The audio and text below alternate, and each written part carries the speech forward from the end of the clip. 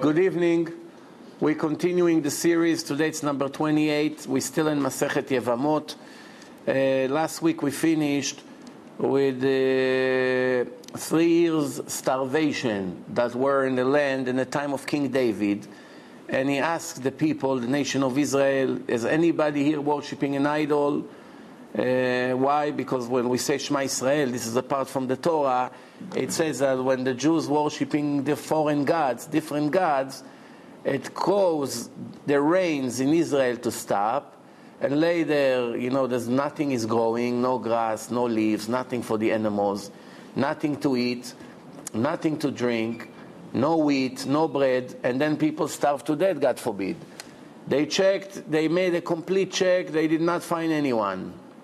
He said, maybe anybody here makes sins? There are sins, serious sins that you do that cause these rains to stop. They checked, they didn't find. Remember, they couldn't find anyone who makes sins in the time of King David. How long ago was that? 3,000 years ago. Maybe it's better to keep the door open. Keep it open. 3,000 years ago, they searched in the entire land. They couldn't find anyone who makes sins. And then the third question he asked them, is anybody among you promising, committing to give tzedakah, and in the end they don't keep their promise? Which means they make vows. It doesn't have to be an official vow that they use the word I promise or I swear or anything like that. It could be that a person, like today, buy an aliyah in shul, and is not paying for the aliyah, and it may take years. Sometimes people don't have the money, but the question we have to ask, why you buying when you know you don't have the money? Is that a clever thing to do? Because let me explain to you what the problem. It's a double problem. If a person comes to the synagogue and they sell the aliyos on Shabbat or Yom Kippur, whatever it is, and he say whatever he say, and then he doesn't pay, not only did the shul lose what he was supposed to pay, that's preventing from somebody else to buy this aliyah and to pay. So without him doing it, the shul would make the extra $1,000. Because of him, he made the shul lose money. The house of God lost money because of him. Now you may come and say, well, I was hoping I'm going to have money. You don't give tzedakah with money that you don't have. When the money comes to your hand, then you're allowed to promise a tzedakah. You don't have the money, who's to say that Hashem owe you to give you money? Who's to say that Hashem is planning to give you money? Maybe the next year you're not going to make any money. Maybe you'll be unemployed for a year.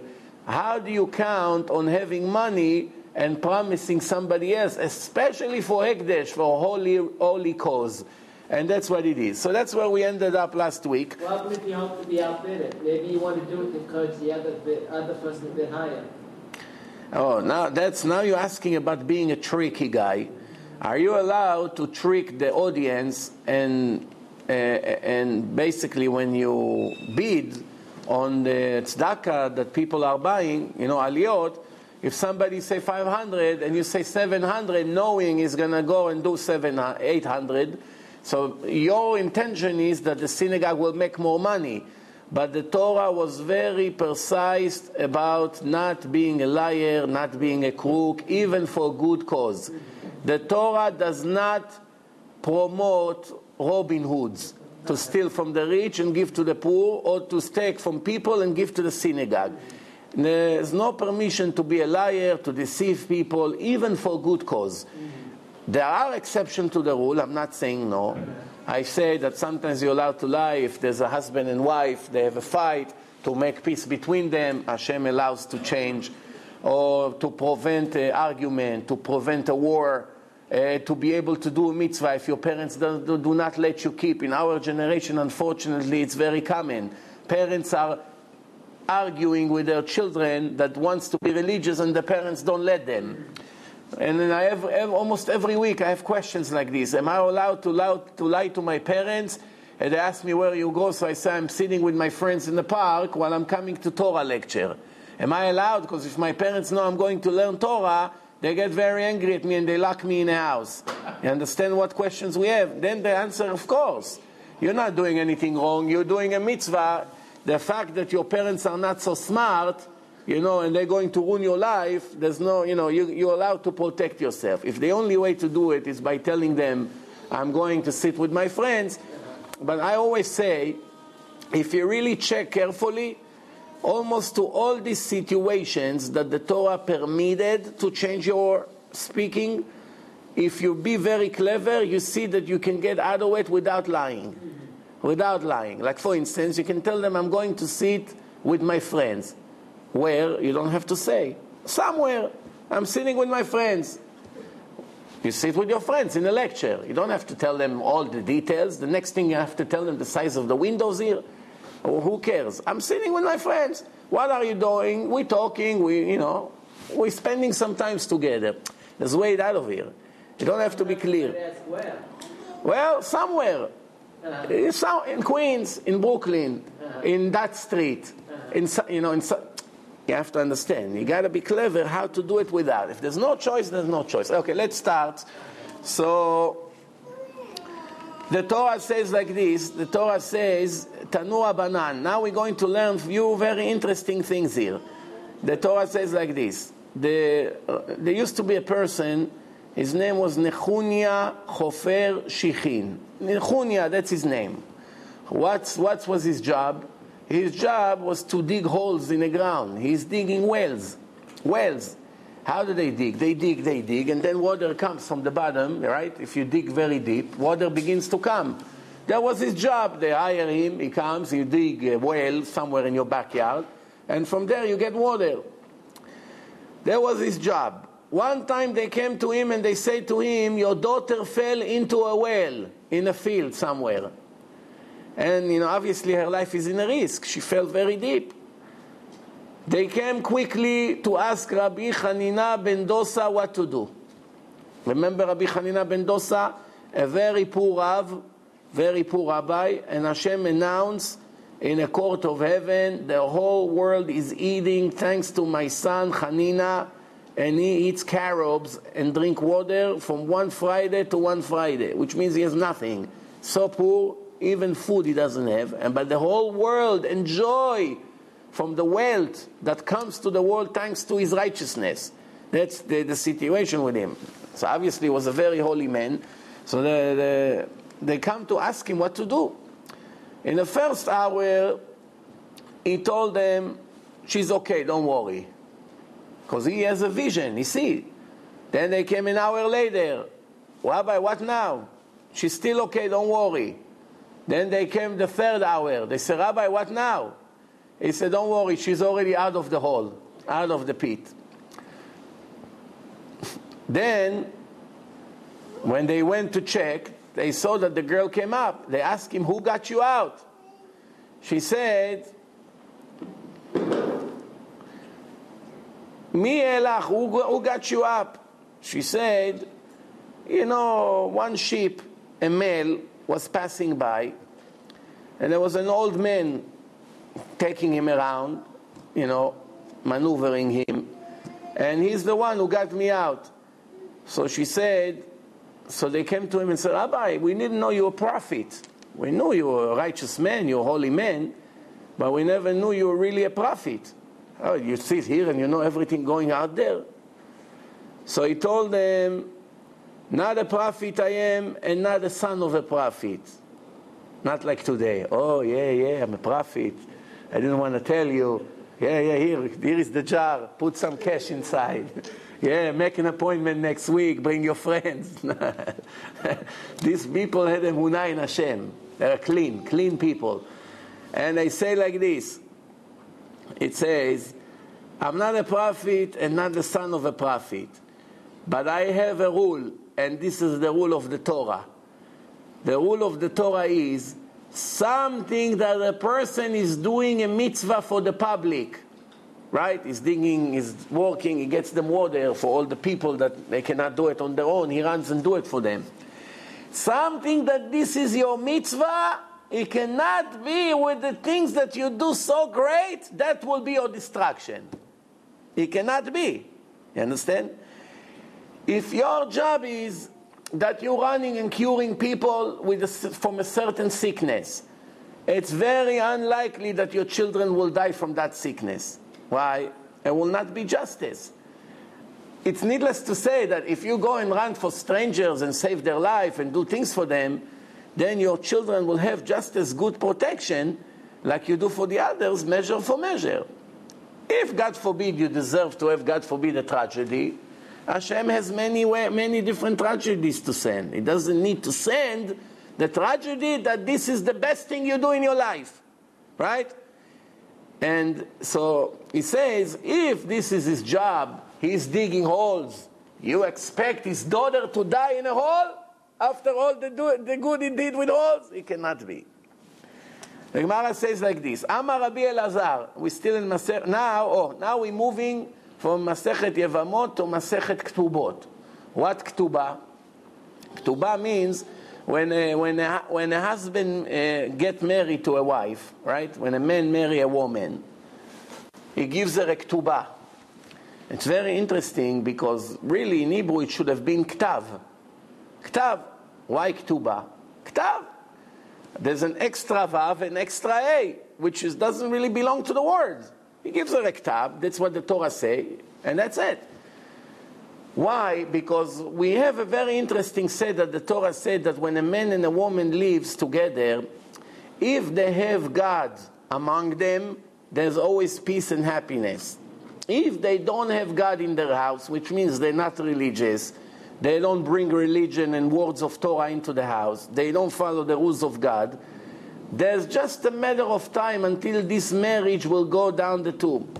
Why? There's no blessing of God inside their house. And marriage, it's a holy institution. Without the main supervisor that is doing things great, how can you succeed? So there is a hint inside the words of Ish and Isha. Ish, it's a man. It's Aleph, Yud, Shin. If you take the Yud of Ish, which is a part of the name of Hashem, you take the Yud, it becomes Esh, fire. Ish, it's man. Esh, it's fire. You took out the Yud. Isha, you write Aleph, Shin, Hey. You take the Hey out of the Isha, it becomes Esh. Fire and fire. All day, disrespect, arguments, cursing, violence, this, abuse. Now what do you have? You have the Yud and Hey. The Yud and Hey, it's half of the name of God. What's the name of God? Yud, Hey, Vav, and Hey. So now, Yud and Hey, it's only half a name, right? So the Chachamim say, if the name of Hashem is if the name of God is inside the house, they have peace. So they ask, where is the other half? Inside the word Ktubah. The Vav and the Hey that they added to the Ktubah made it Yud, Hey, Vav, and Hey. The name of Hashem. However, in the old days, I know some men would like to hear it. Don't be so happy because it's not applying to our time. In the old days, men used to have a second wife on the side. I'm not talking officially married. Yeah, people can marry more than one wife. I'm saying they used to get something that called pilegesh. Pilegesh. Pilegesh means an extra wife. She has rights, but she does not receive a ktubah. Which means when one day you separate from her, you don't have to pay her compensation. If you get divorced to your wife, whatever you wrote in the ktubah, it's a legal document. She goes to the Beit Din, to the court, and they make you pay it. She has rights. And the pilegesh, maybe she got gifts from you, but she doesn't really have any official rights in the time of separation. So pilegesh doesn't get a ktubah. The Torah say, V'et bnei apilakshim, and the kids of the pilakshim, some of the people that mentioned in the Torah, they have second wives, pilakshim. How do you write pilakshim? Pei, lamed, gimel, shin, mem. If you break it to two words, it's plag, shem. Plag means half.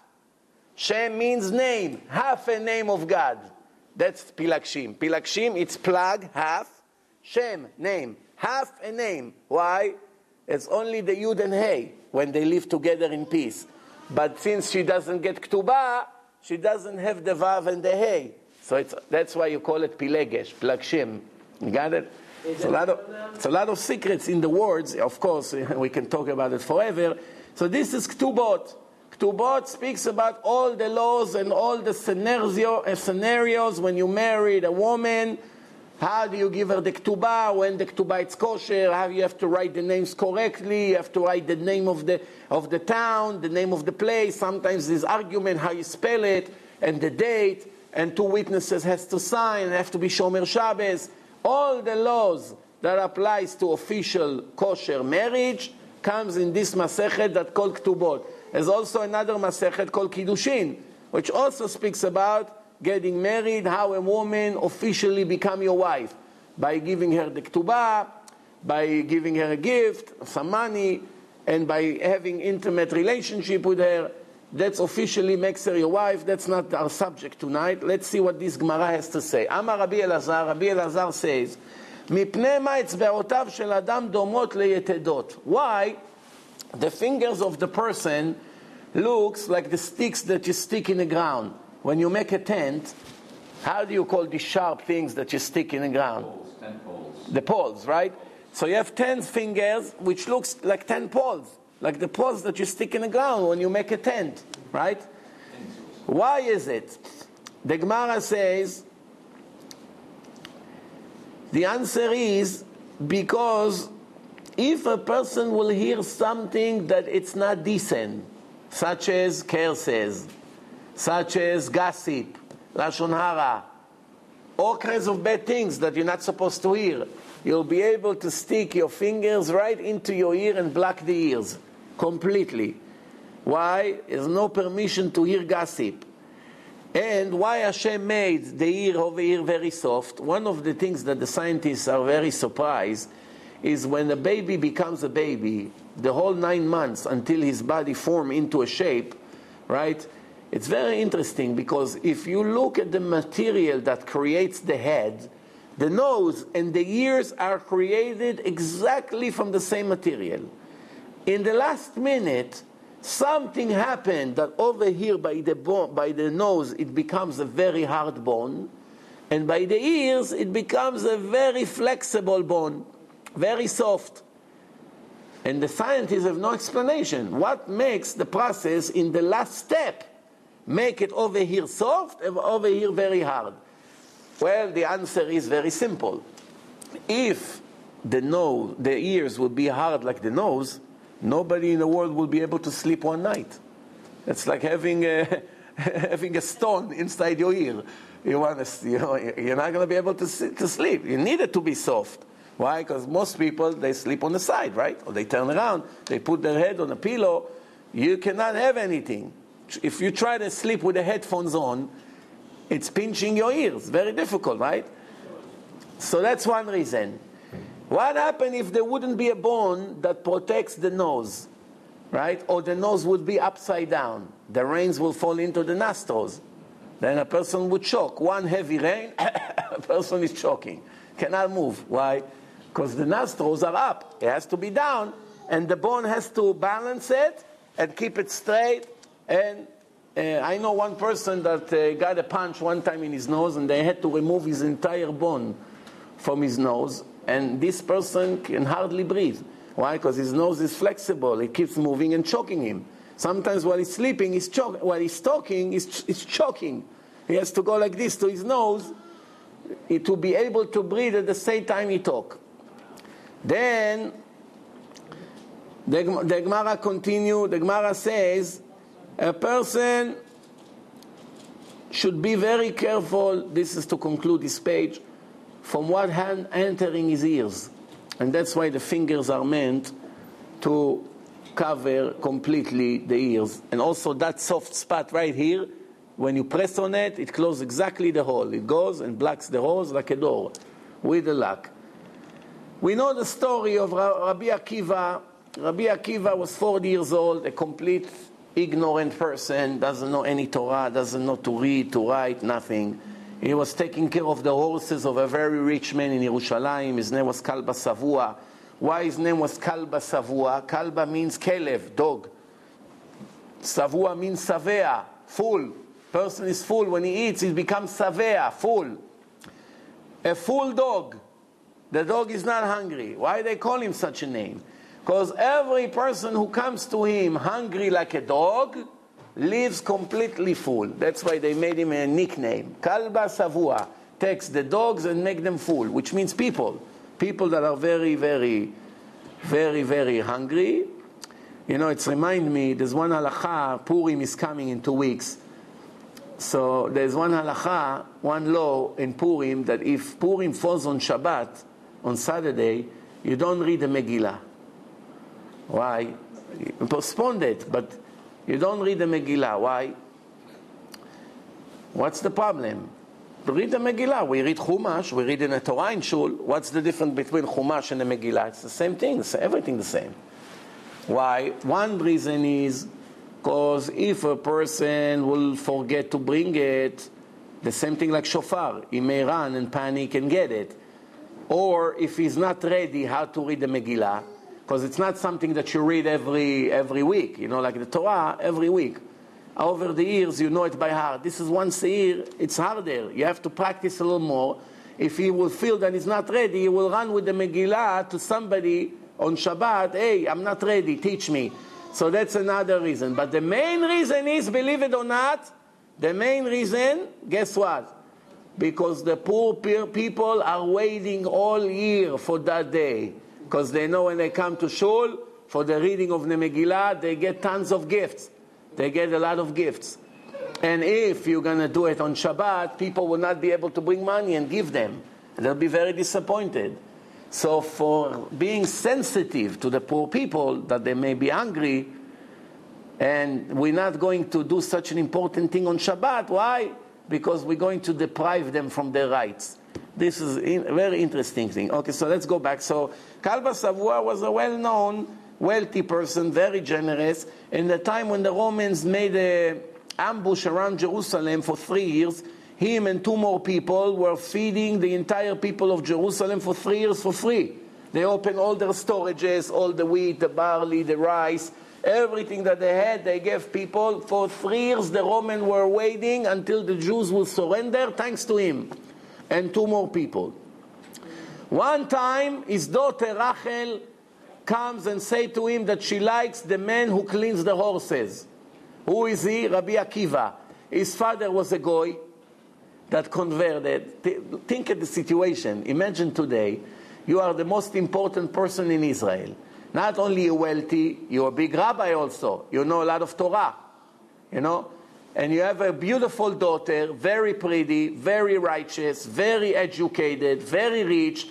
Thousands of men will die to marry her.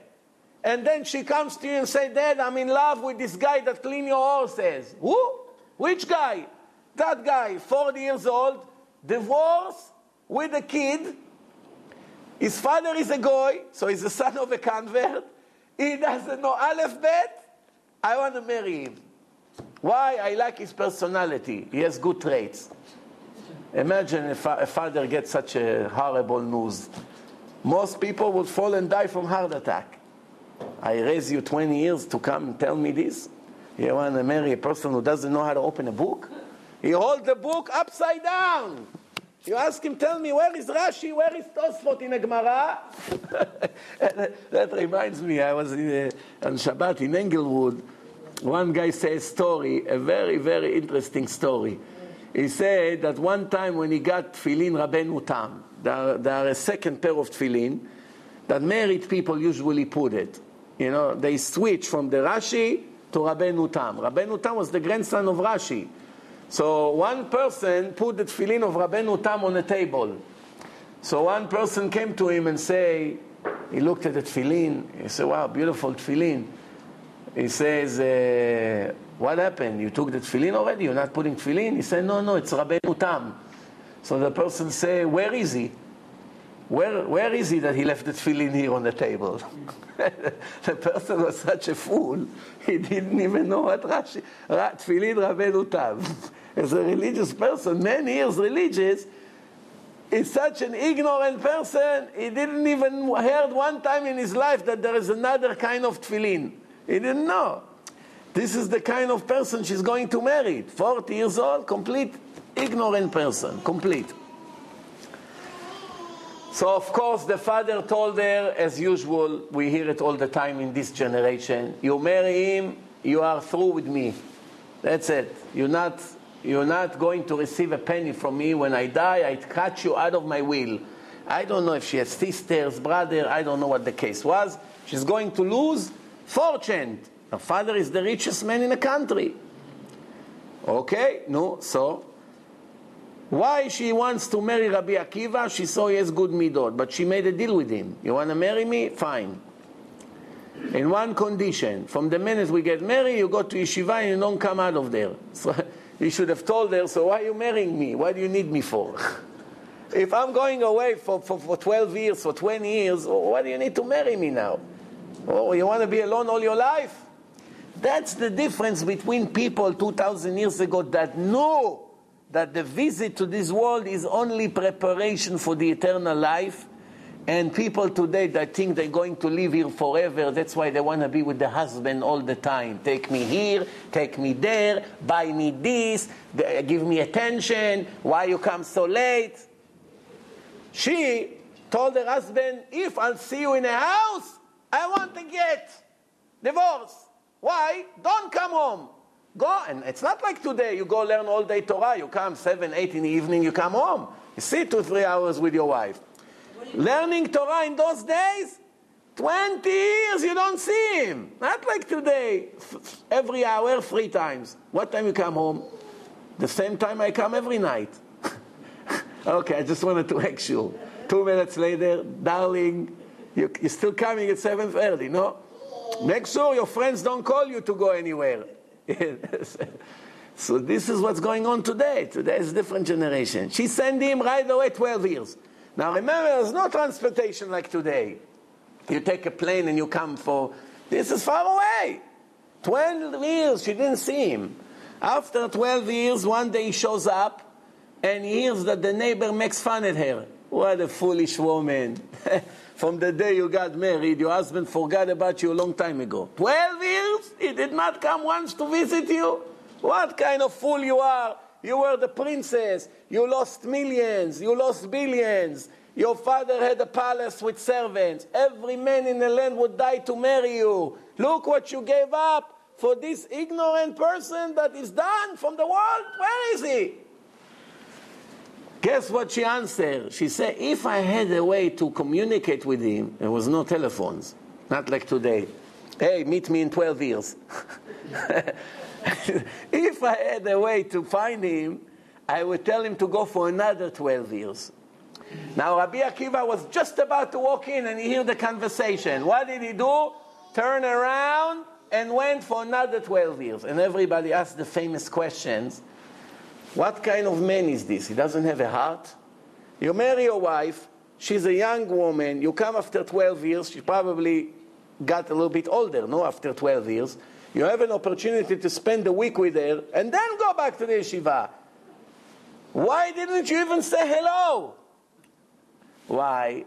The answer is very simple. If I walk in, the hello become a hug, and the hug become more, and then it's a week, and then it's a month, and then the Torah is gone.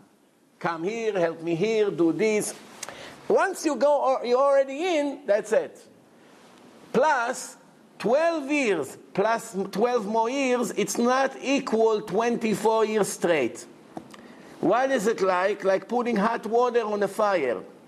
You need 10 minutes to boil the water. If you put it 5 minutes, take it off for 2 minutes, and then put it again 5 minutes, it won't boil. You can do it forever. 5 minutes on, take it off, 5 minutes off, 5 minutes on, 5 minutes off, 5 minutes on. Forever, it will never boil. You put it 10 minutes straight, it's boiled. That's it, no more germs. Now you can drink it, it's safe. No bacteria, no nothing. You pasteurize the water, finished. How did she have children then? Exactly. So, the idea, first of all, she was very young. When he came back after 24 years, she was still in shape, I guess. Or to the best of my knowledge, I don't remember reading anywhere that Rabbi Akiva had any children from her. Isn't that a problem?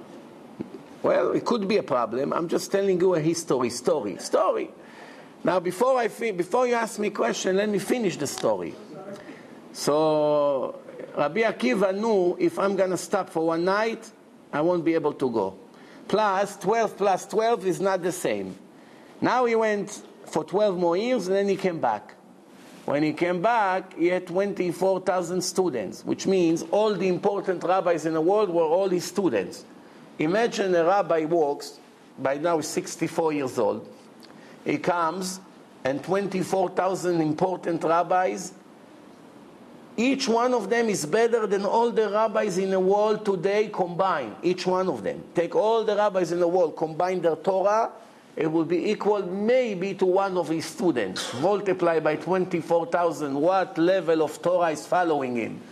First thing, she runs, and they push her away. Hey, woman, what are you doing between all these men? It's not modest. A woman doesn't push herself in a mixture of men. You wait, you want to speak to your husband, you send somebody to call him. It's not modest. You walk into... Plus, when he saw it, he said to everyone, move aside, let her in. Move to the side. You have to move, not her. Everyone move. What? All the Torah that you own, that you gain, all belongs to her. Now imagine what a lucky woman. Yes, she gave 24 of her best years of her life. Life is blink of the eye anyway. So 24 years, it's a third of your life. A third of a life of an average person. Take a blink of the eye, divide it by 3, take one part out. It's a blink of the eye, if you really think about it. What did she gain for this blink of the eye? Endless reward. There's no words to describe the Torah of 24,000 holy people like this. Just Rabbi Akiva alone was the greatest Jew ever lived. The greatest. He became the greatest Jew. When Moshe Rabbeinu saw, when he received the Torah, before Moshe Rabbeinu died, Hashem showed him all the generations that are coming in the future. He saw Rabbi Akiva teaching Torah. He couldn't understand his level. He asked Hashem, you have such a Jew in the future in your world, and you gave the Torah by me? Where is the justice here?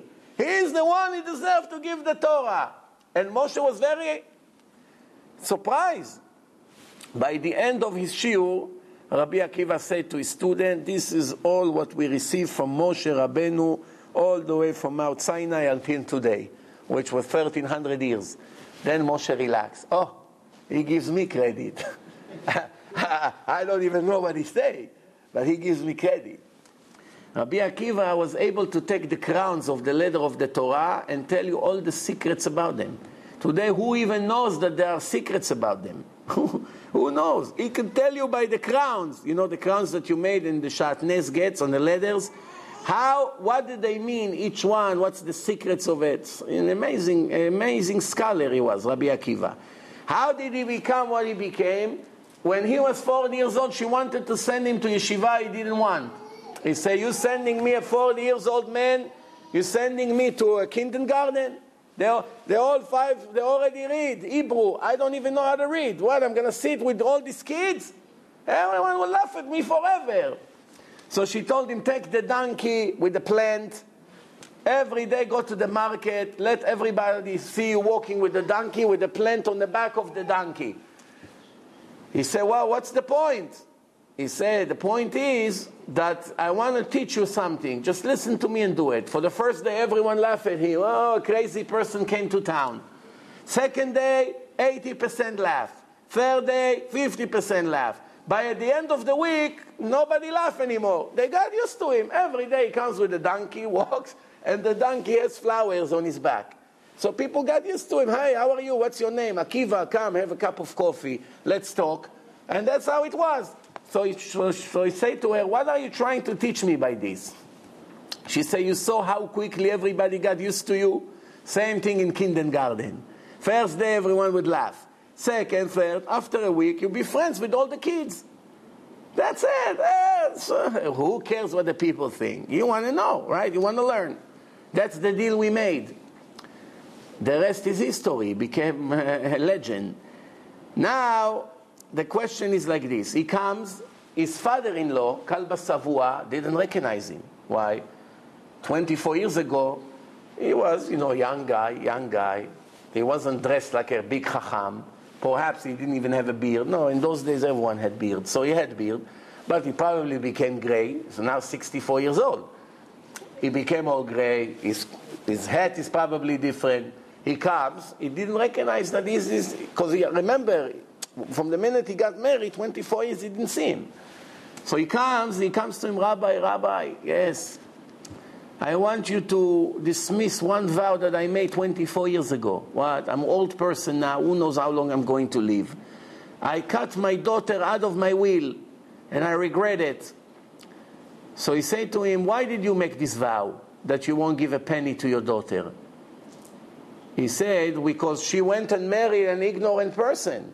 Who wants such a curse in our life? All our life I had a dream, thanks to my money, I get her the best scholar from the best yeshiva. Now she went and married somebody that nobody wanted to marry even for free. Nobody. What's going on? What punishment did I get? What sin did I do that I got such punishment? So he asked him, tell me, if you knew at the time that she married that man, that this man is going to be the biggest rabbi or a big Talmid Chacham, would you still make that vow? He said, you kidding? If he knew a little bit Torah, just one lecture he can give, I would not already make this vow. He told him, you don't have to worry about your vow. I am your son-in-law. What a happy end to the story. I am your son-in-law. Imagine this. It's hard to believe such a story because, what's the chance that something like this happened? And also this story is against all the rules of halacha. If you really analyze this story carefully, the daughter had no permission to do what she did. There's no permission for a young girl, 18, 17, whatever she was, 20 even, marry a 40 years old man, divorced with a kid, doesn't know Aleph Bet, doesn't know one word of Torah. When you come from such an important family, you embarrassed your parents. It's not the way of the Torah. Plus, it's not recommended to marry a husband that is more than 10 years older than you. Up to 10 years, you don't have to ask questions. You can do it. More than 10 years different, you have to go to a big Rav to get his blessing for it. He has to ask you a question. He has to see you mature, you're not mature. What's the story over here? But not just like that. 19 years old, going to get married to a 50 years old guy. Why? Because he has a lot of money. He's going to buy her a nice car. So it's very foolish. And most of these marriages do not succeed. No wonder there's so much cheating and problems and all kinds of things when the man is 50 and his wife could be his granddaughter. You understand? It doesn't make sense. Everything has to have common sense in it.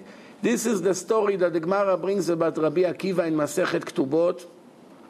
Right away, when he found out that this is his son-in-law, he gave him half of his wealth, which was, according to today's, hundreds of millions or tens of millions of dollars if it would be today.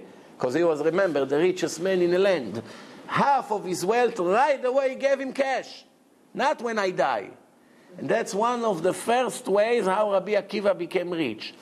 After all, he became a very wealthy man. He lived 120 years, 120 full years, and he got very wealthy from 6 different sources that made him very rich. To say that the Gemara says that everyone who learns Torah when he's poor and is not giving up, is not selling the Torah for money, for work, for status, for anything like that. If a person is learning Torah with difficulty, it's guaranteed that before he leaves this world, he will have wealth. Why? All the years you gave me, Hashem said, I will not make you lose 1 penny.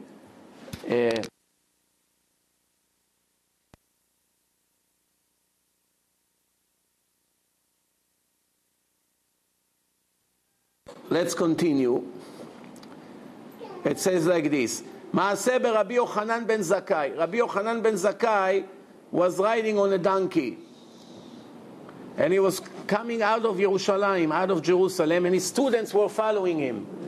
He saw a young girl sitting on the floor, taking the bathroom of all the donkeys. It got dry, the horses, the donkeys, they make on the floor.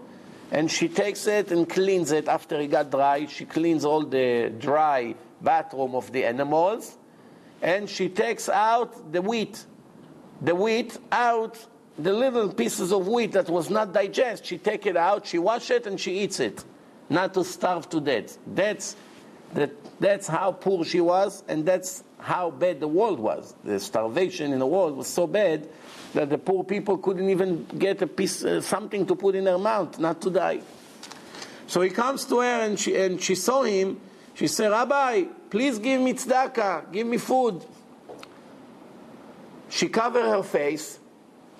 Usually, Jews are not allowed to cover their face. You have to cover your head if you're married, but the face has to stay open. Panim means inside. It has to show the inside. But she covered because she was embarrassed that he will recognize her. So he asked her, who are you? I never saw you before. Sitting here on the floor, on the road, like a homeless. She told him, I'm the daughter of Nakdimon Ben Gurion. Remember 5 minutes ago I told you there were 3 billionaires that supported the people of Israel, the people of Jerusalem for 3 years? Remember? 3 years. One of them was Kalba Savua, one of them Ish Tzitzit HaKeset, and the third one was Nakdimon Ben Gurion. 3 billionaires. Her father was one of the 3. And she's sitting on the floor starving to death. He told her, what happened to all the wealth of your father? Where did it go? She told him, it's all gone. He said, what about all the kindness that he did for people? He said, everything went.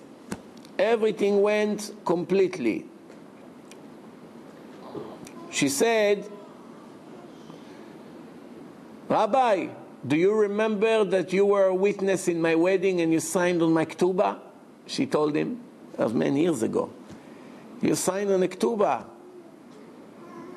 He said, yes. He said to his student, I remember when I signed on the ketubah of this woman, I read the amount was thousands of gold coins, which means hundreds of thousands or millions according to today, if you really know what a coin of gold. That's besides the money of her father-in-law. Just from her own father was such wealth that besides even the money that she received from the other side, there was plenty, like millionaire. And he started to cry, Rabbi Yochanan. Why? Because the girl answered him, my father lost all his money because he did not give enough tzedakah. So his father, Rabbi Yochanan said, what do you mean he did not give enough tzedakah? He gave more than anybody else. He supported thousands of people for 3 years.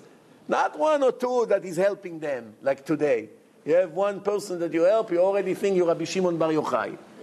No, I have my tzedakah already where I'm giving. He gives 3 years from thousands of people. Thousands of people. She said, my father did not give enough tzedakah. So he said, how can it be? All the kindness that he did for people, you're telling me he didn't give enough tzedakah? So she said to him, remember you signed on my ketubah? So then Rabbi Yochanan started to cry.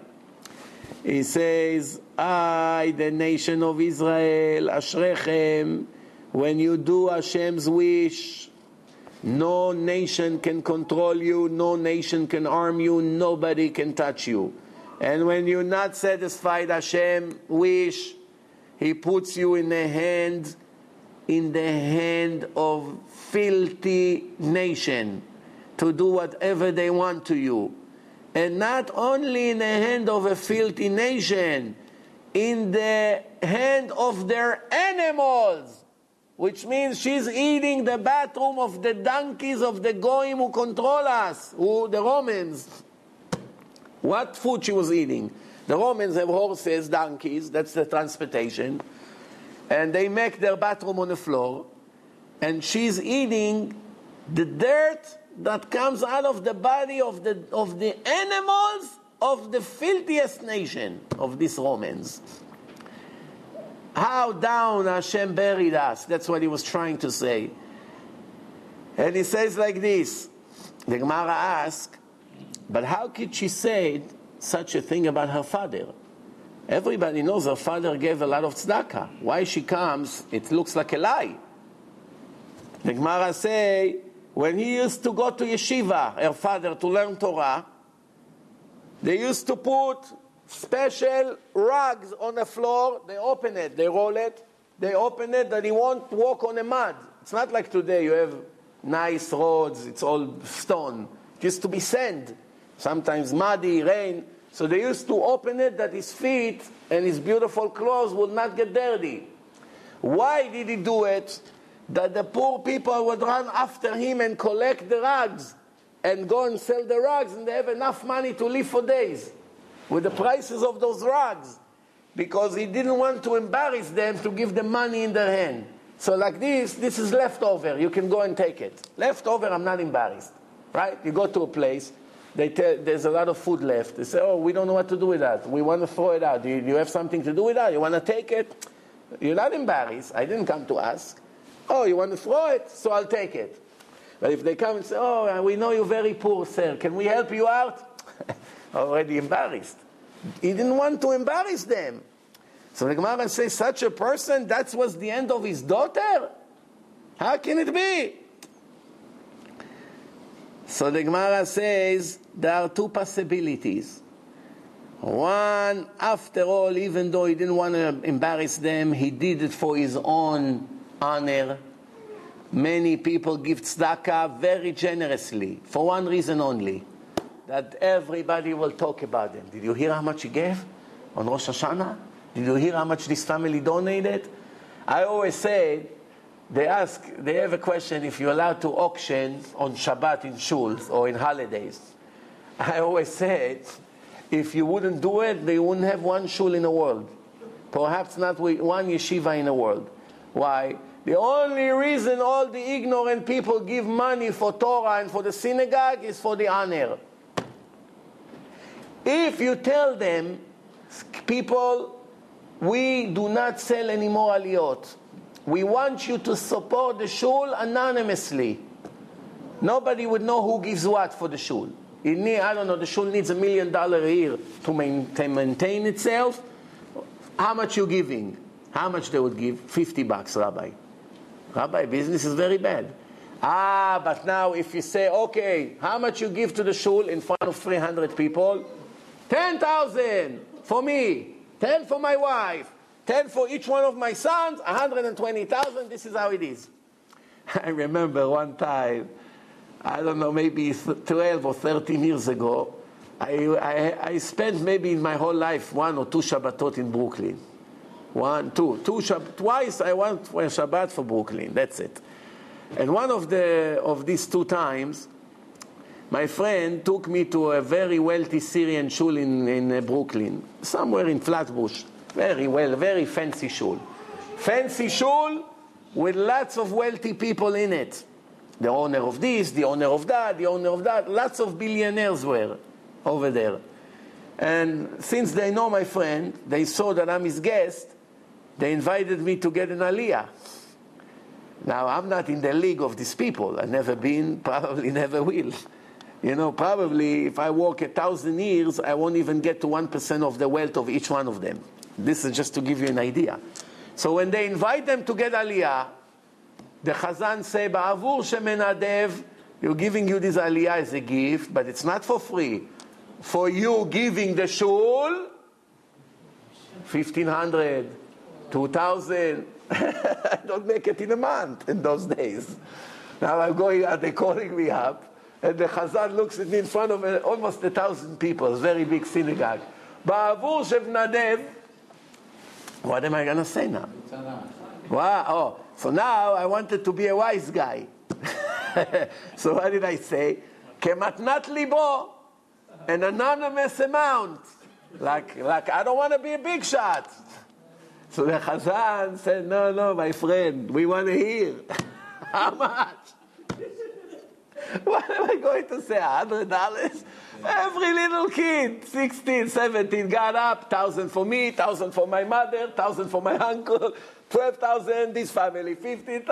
I said to my mother, who wants this aliyah b'chlal? You inviting? Now it turns that they saw a guest. Somebody, it's an opportunity to get some foreign money. You understand what's going on here? in front of everyone, of course you're going to say a big amount.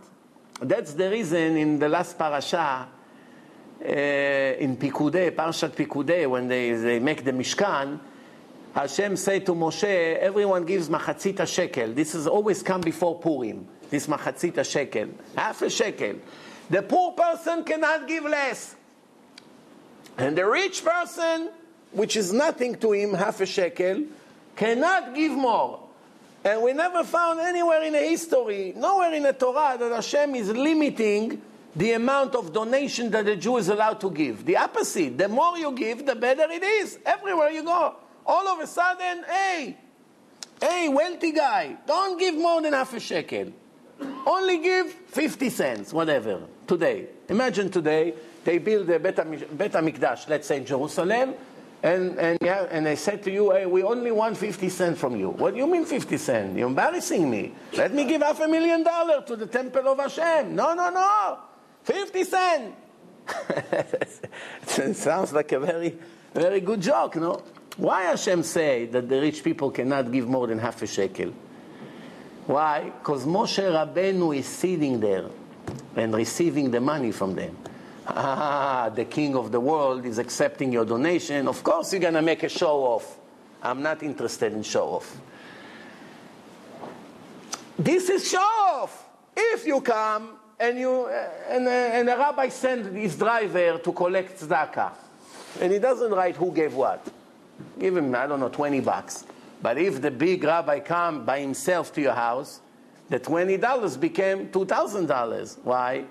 You only gave because of either you want relationship with him, or you are embarrassed from him, but you gave because he was there. Same thing with Moshe. Hashem say, yeah, I know you're going to give a lot. Of course, because Moshe Rabbeinu is sitting there. What do you want to come to Moshe and give him $50? He knows you're a wealthy person. I'm not interested, because this is not for the sake of heaven. It's not pure. To give a lot when you receive nothing from the person you give, that's a holy tzedakah. That's a holy donation. Many people give knowing I'm going to accept one day something from this guy. I'm going to need him. One day I'm going to need him. One day I'm going to need him. That's not already pure. Just... So the story of the Gemara say one thing he was doing for honor. That's one possibility. And the other one, he did not fulfill his full obligation. Yes, he gave fortune. But compared to how much he had, it wasn't enough. And this is what I've been repeating who knows how many times in the previous lectures. We are very impressed from the amount. Donations do not go by the amount. It goes by the efforts, percentage-wise. If you give $1,000 check, it could be a great donation, it can be a lousy donation, depend who you are. If you make $1,000 an hour, what's $1,000? No, so you gave an hour of your month to a good cause. Very nice of you, we appreciate it. But the other person worked all week for the $1,000, and he also gave $1,000. You expect the same reward like the poor person? You really think that you deserve the same reward? Yes, you gave the same amount. With your $1,000, they bought a table to the synagogue. With his $1,000, they bought another table to the synagogue. 2 tables. But you gave an hour of your life, and he gave 70 hours of his life. That's the difference, my friend. It doesn't go by the amount. That's why sometimes I have a kid that sends an envelope. Every once in a while he sends an envelopes with cash. How much? $6, $8. Maximum we ever send, $14. He's a young kid, 16, 17. From the little money that his parents give him, it's not a wealthy family. I don't even know how much he gets. I would have to assume maybe $100 a month, $200 a month, something like this. How much a kid gets in high school. He take every leftover after his transportation, whatever left, instead of going to a restaurant and eat, he sends to make 8 CDs, 14 CDs, to give them out, hoping one of these CDs will turn a Jew to be religious, and that's the best investment a person can do in his life. One day will happen. It already happened, I'm telling you. But just to let you know, this is a smart kid. Yeah, he could have taken the $10 and eat some falafel and drink some tea, iced tea, whatever. And 2 minutes later, the money is gone. So he enjoyed 2 minutes. And he did not get any mitzvah. And here, he can already make 1 billion mitzvot a month from that $8 and extra 4 and extra 6 and extra 14. It already became more than 100. 100 DVDs are traveling. This Jew started to put tefillin after a year. This one started to come to shul. This one left his Christine. This one is starting to keep Shabbat. This one is eating only kosher from now on. It all goes to this kid account, my friend. The kid gets everything. Why? Because he was clever. The kid was clever, and we are not sometimes. He is clever. Not all of us are clever. And the worst thing is that there are many people who constantly lie. What do they say? They say, oh, we don't really have. Business is very bad.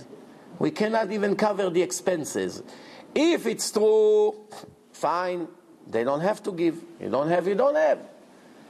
But if it's not true, for sure it will be true.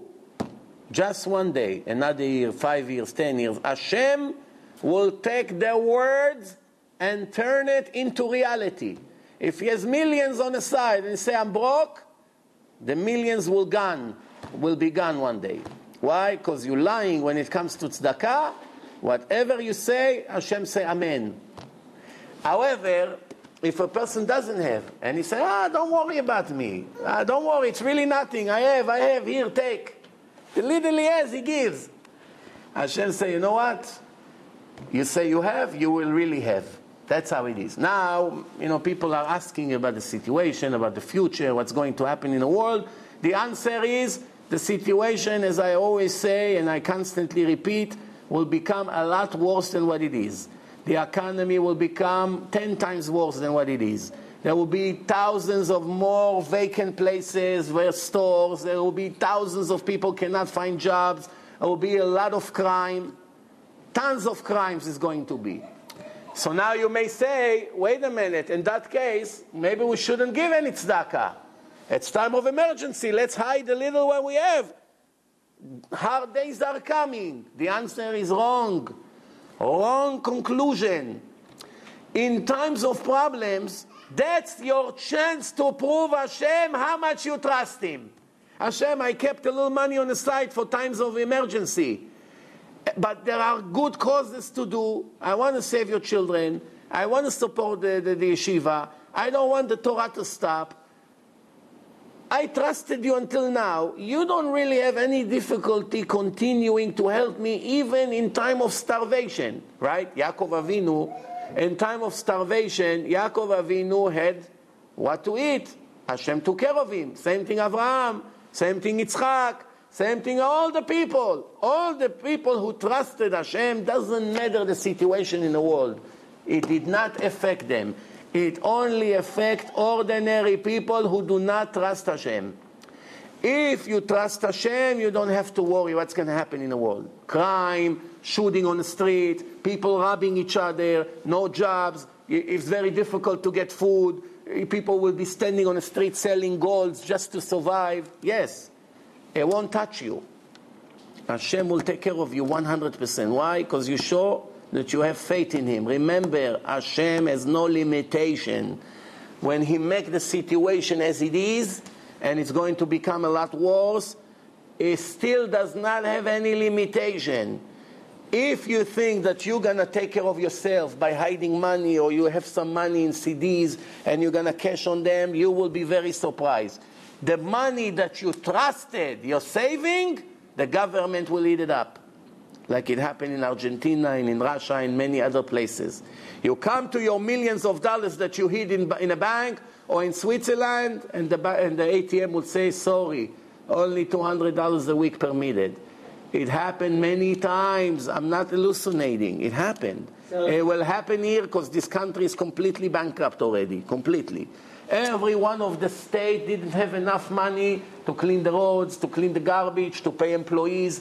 They don't have. The government print billions of dollars every day and give them out to all the states. California is bankrupt, all Las Vegas, now New York, everyone. Why?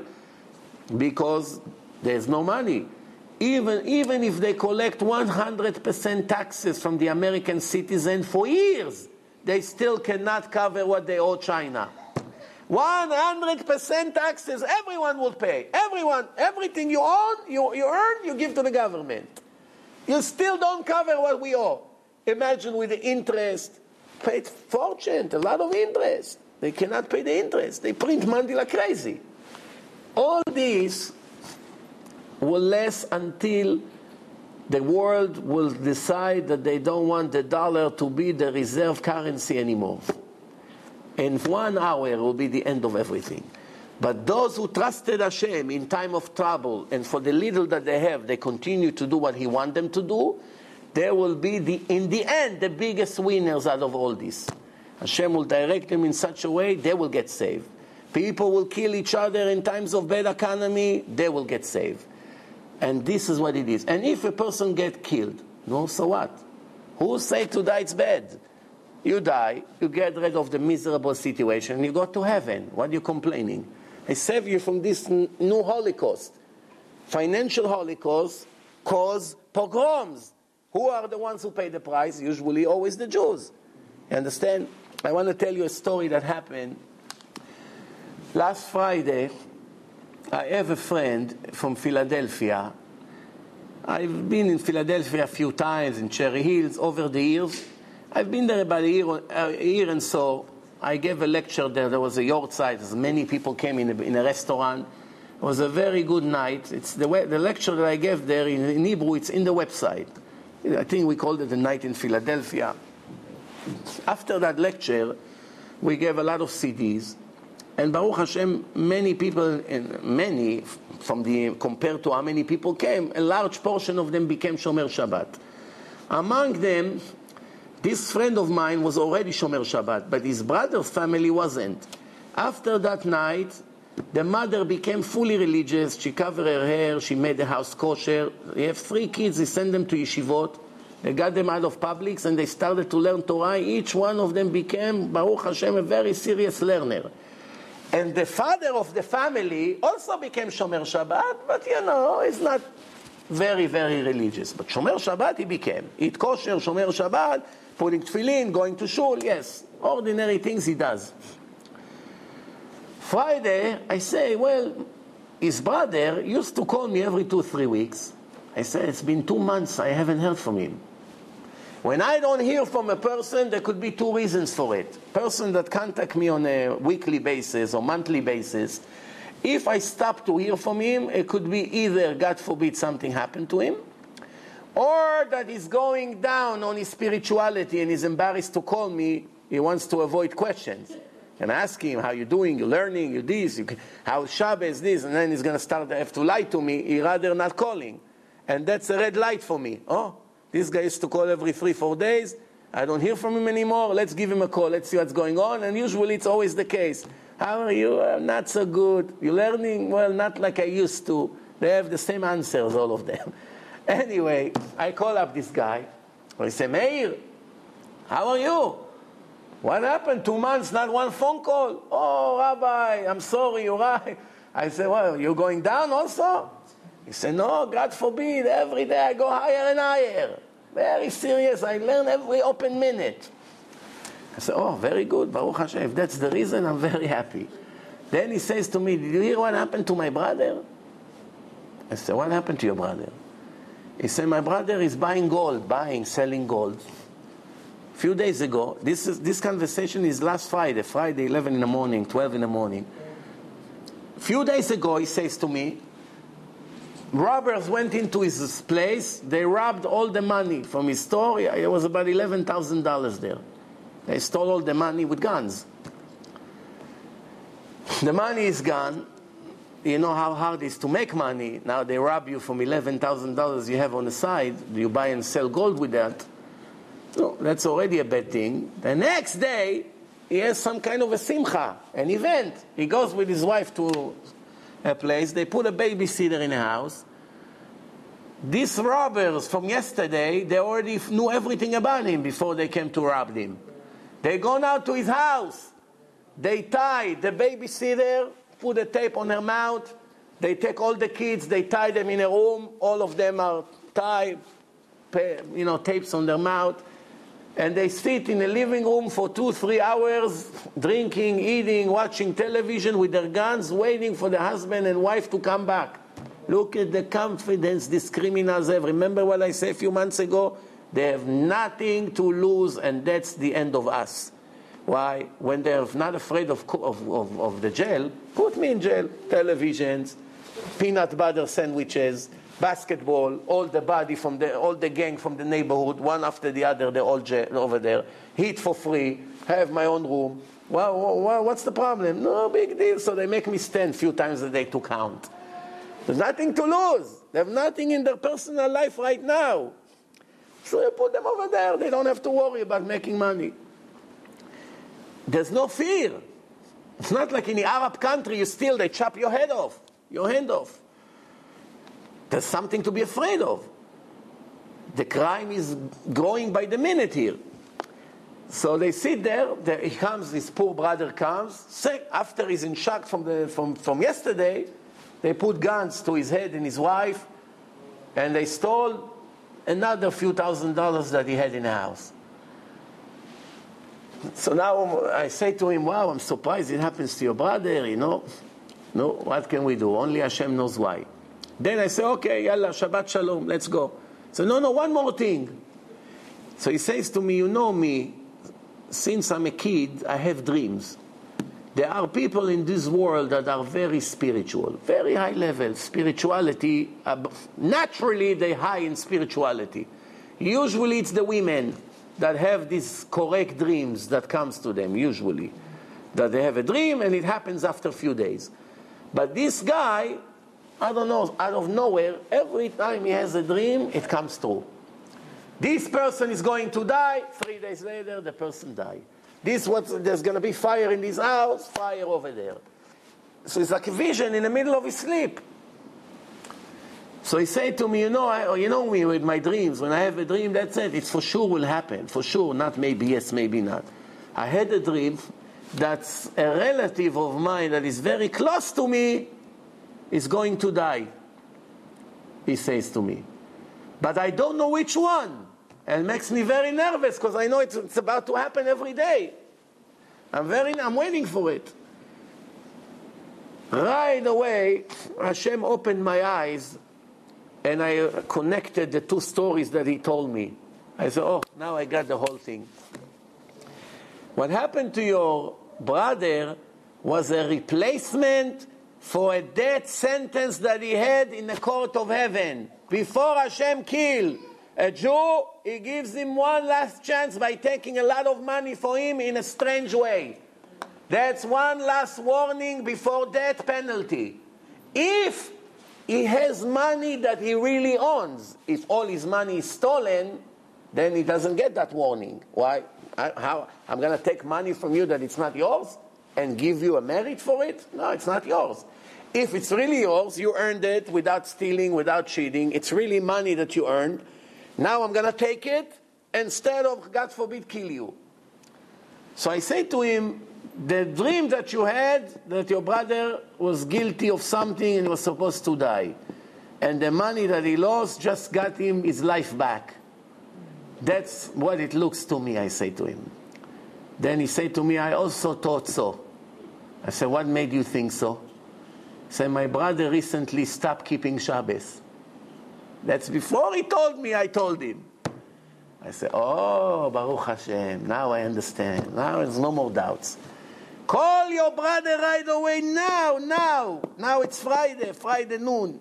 Tell him tonight he must keep Shabbat because he's not going to get another warning.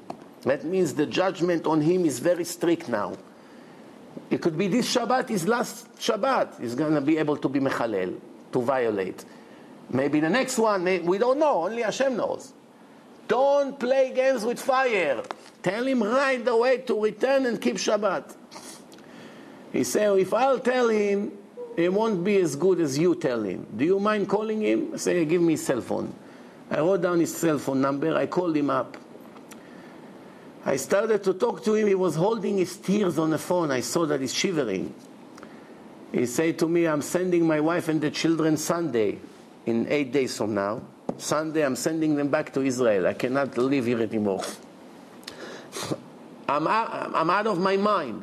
You know, my hands are shaking. I cannot function. You know what it is? They put the guns into me and my children. They put us in a room, guns like this, and you don't know, any second they're going to shoot. I have nightmares. I cannot fall asleep. So I told him, you're lucky it's ended up with few $1,000s. You are a dead man already. You don't understand. You got your life back for 15,000, whatever it was, instead of making a party. So I told him, you have to make a party now. Make a big lecture in Philadelphia and I come. I say, make things, and you tell the people how you stop being Shomer Shabbat, and this is what happened right after. If it happens or not, well, he wants to do it. If it will happen or not, we'll see. But the idea is, people who knows the truth, Hashem doesn't have that much patience for them like people who grew up like Goyim. It's not the same. You know the truth and you have the nerve to rebel against me every second of your life, and you expect me to tolerate that? Don't be a wise guy. This is the truth. That's it. What's with this? Nakdimon Ben Gurion, he gave millions of dollars to people every month to eat. All the people of Jerusalem eat from his storages for free. Compared to how much he had, it wasn't enough. You understand? What are we going to say? Making 1 million, giving 1,000. Making 1,000, giving $1. And that's what's going on. And then she said, so he told her, but after all, he did so many other things. Some of his money was good. Not everything was supposed to be gone. She said the good money was lost because of the bad money when they got together. Sometimes you go into a partnership with a partner. Your money is clean, not stolen. You give 10% from your income as soon as you made it. If you're a rich person, so you give 20, 30, 50%. You're generous. So your money is kosher. But you went into a partnership with your brother or your cousin or your friend or anyone that his money is not kosher. Stolen, drugs money, who knows what. His money contaminates yours and it's all going down the drain. Why? It's contagious. You mix kosher with not kosher, the non-kosher destroy it. Same thing in food. Take now a big soup, $1,000 full of all kinds of beautiful meat, glad kosher meat, vegetables, broccoli, I don't know, beans, whatever you want. You made for 300 guests. And now you take liquid from the pork, fat of the pork, you spill a little bit inside, all over. What happened to the soup? $5 of pork fat made $2,000 big army bowl soup, you know, into garbage. You have to give it to the dog now. Wow, you spill a little milk in it. Comes the bad and contaminate the good and made it all bad. Understand? That's what's going on here. I have a question for you. Yeah. You said that you're not supposed to invest, you shouldn't invest for the future, you should be giving tzedakah. So instead of having like a 401k... No, I didn't say that. I didn't say you shouldn't invest for the future. If you can buy silver and gold, you want to have some money in a time of need, yes, do it. I didn't say to sit here and wait for a hand coming to heaven and hand you money in your hand. No. But I said, among all your efforts to protect your financial future, don't ever do it on the expense of donations and tzedakah and your 10% that you must give. Thinking that by saving from giving tzedakah, that's going to save me financially is the most foolish decision a person can make in his entire life. That will bury you much faster. If anything will save us in times of tragedies like this, is that Hashem would see, you know, this guy is my real good son, faithful. In times of problems, in time of starvation, in times of bad economy, in times of recession, in times of anything, violence, crimes, he never neglected my Torah. He still supported my children. He still put, lectures in his home. He still supported whatever the thing. He never gave up, even though he had all the reasons in the world to be afraid. He's giving from the little he have left. Now I'm going to bonus him. I will benefit him bigger than anybody that you can think of. And we saw many, many cases like this. Many, many cases like this. Tanu Rabbanan, how do you dance in front of the kala, in front of the bride, in the wedding? Remember, we are in Masechet Ketubot, so we're going to speak a lot about weddings. Bet Shammai omrim, kala kmo shei. What does it mean? Ketzad merakdim lifnei hakala. It used to have a tradition that everybody comes in front of the bride and the groom, and they say, about the kala, they have to say like a blessing. Like today, they come with a video and a microphone. They have to say a few words. So they come. So Bet Shammai say, you're not allowed to lie. Which means, if he got married to, excuse my language, to a monkey, horrible, horrible, terrible look. Nobody can even look at this ugliness. Now, are you allowed to tell him she's a gorgeous kala?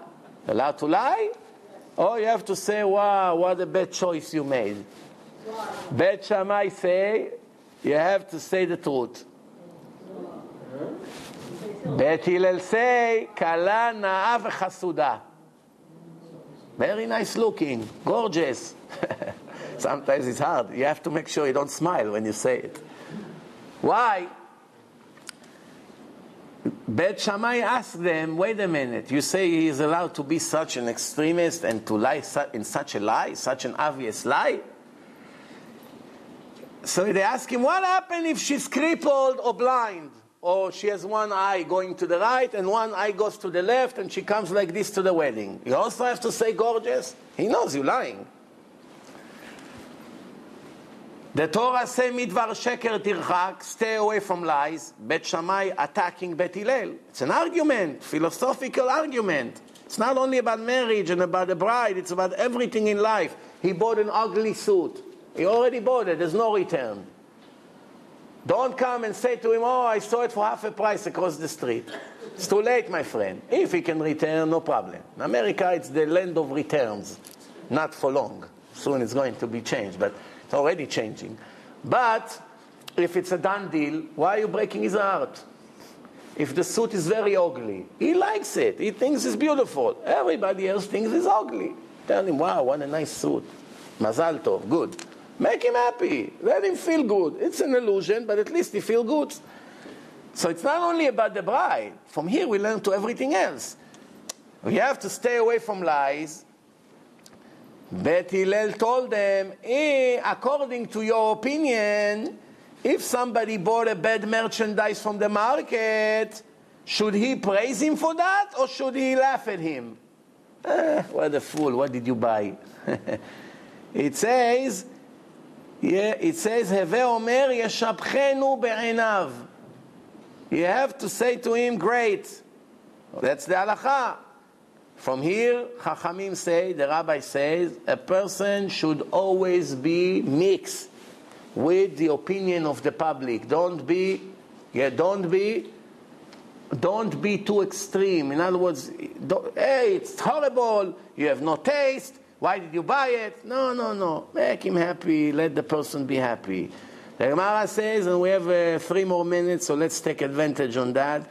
Even though we don't have Sanhedrin, the 71 chief rabbis that were sitting in a holy temple in Lishkat HaGazit, the Sanhedrin, why 71? Because it cannot be an even number, not to have a draw in their decisions. They always have to have a majority.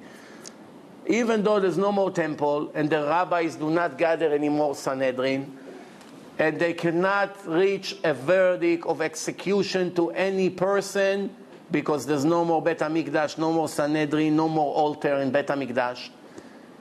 The 4 methods of execution are still exist in the world.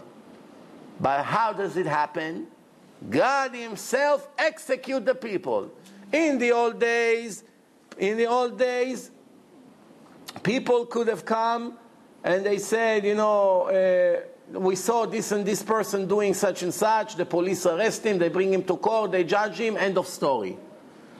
But today we don't have that kind of court, we don't have Sanhedrin, HaKadosh Baruch Hu is doing it. Car accident, falling from a bridge, drowning in a lake, drowning from gas, a bomb fell on his head, plane crash, who knows? So many sicknesses. Today cancer is an epidemic. All kinds of other sicknesses, heart attacks. This is all replacement for the 4 methods of execution. How many different kinds of death we have? 913. 913 different kinds of death. The Gemara says. 4 of them is execution by the court. Official legal execution to the wicked people. Even though it doesn't exist, the Gemara say, either he fall from the roof, or an animal hit him by running, or he fall into fire, or fire is surrounding him and he's burned, or a snake sting him and the poison kills him, or he drowned, or the army of the Goyim comes to town and kill him, and etc., etc. This is many different ways, of doing it. Okay, we're done for today. We're still next week in Masechet Ketubot. We're going to speak about also beautiful subjects next Wednesday at 8:30. Monday also 8:30 in 73rd Avenue and 172nd Street. Every Monday in the shul. Thank you.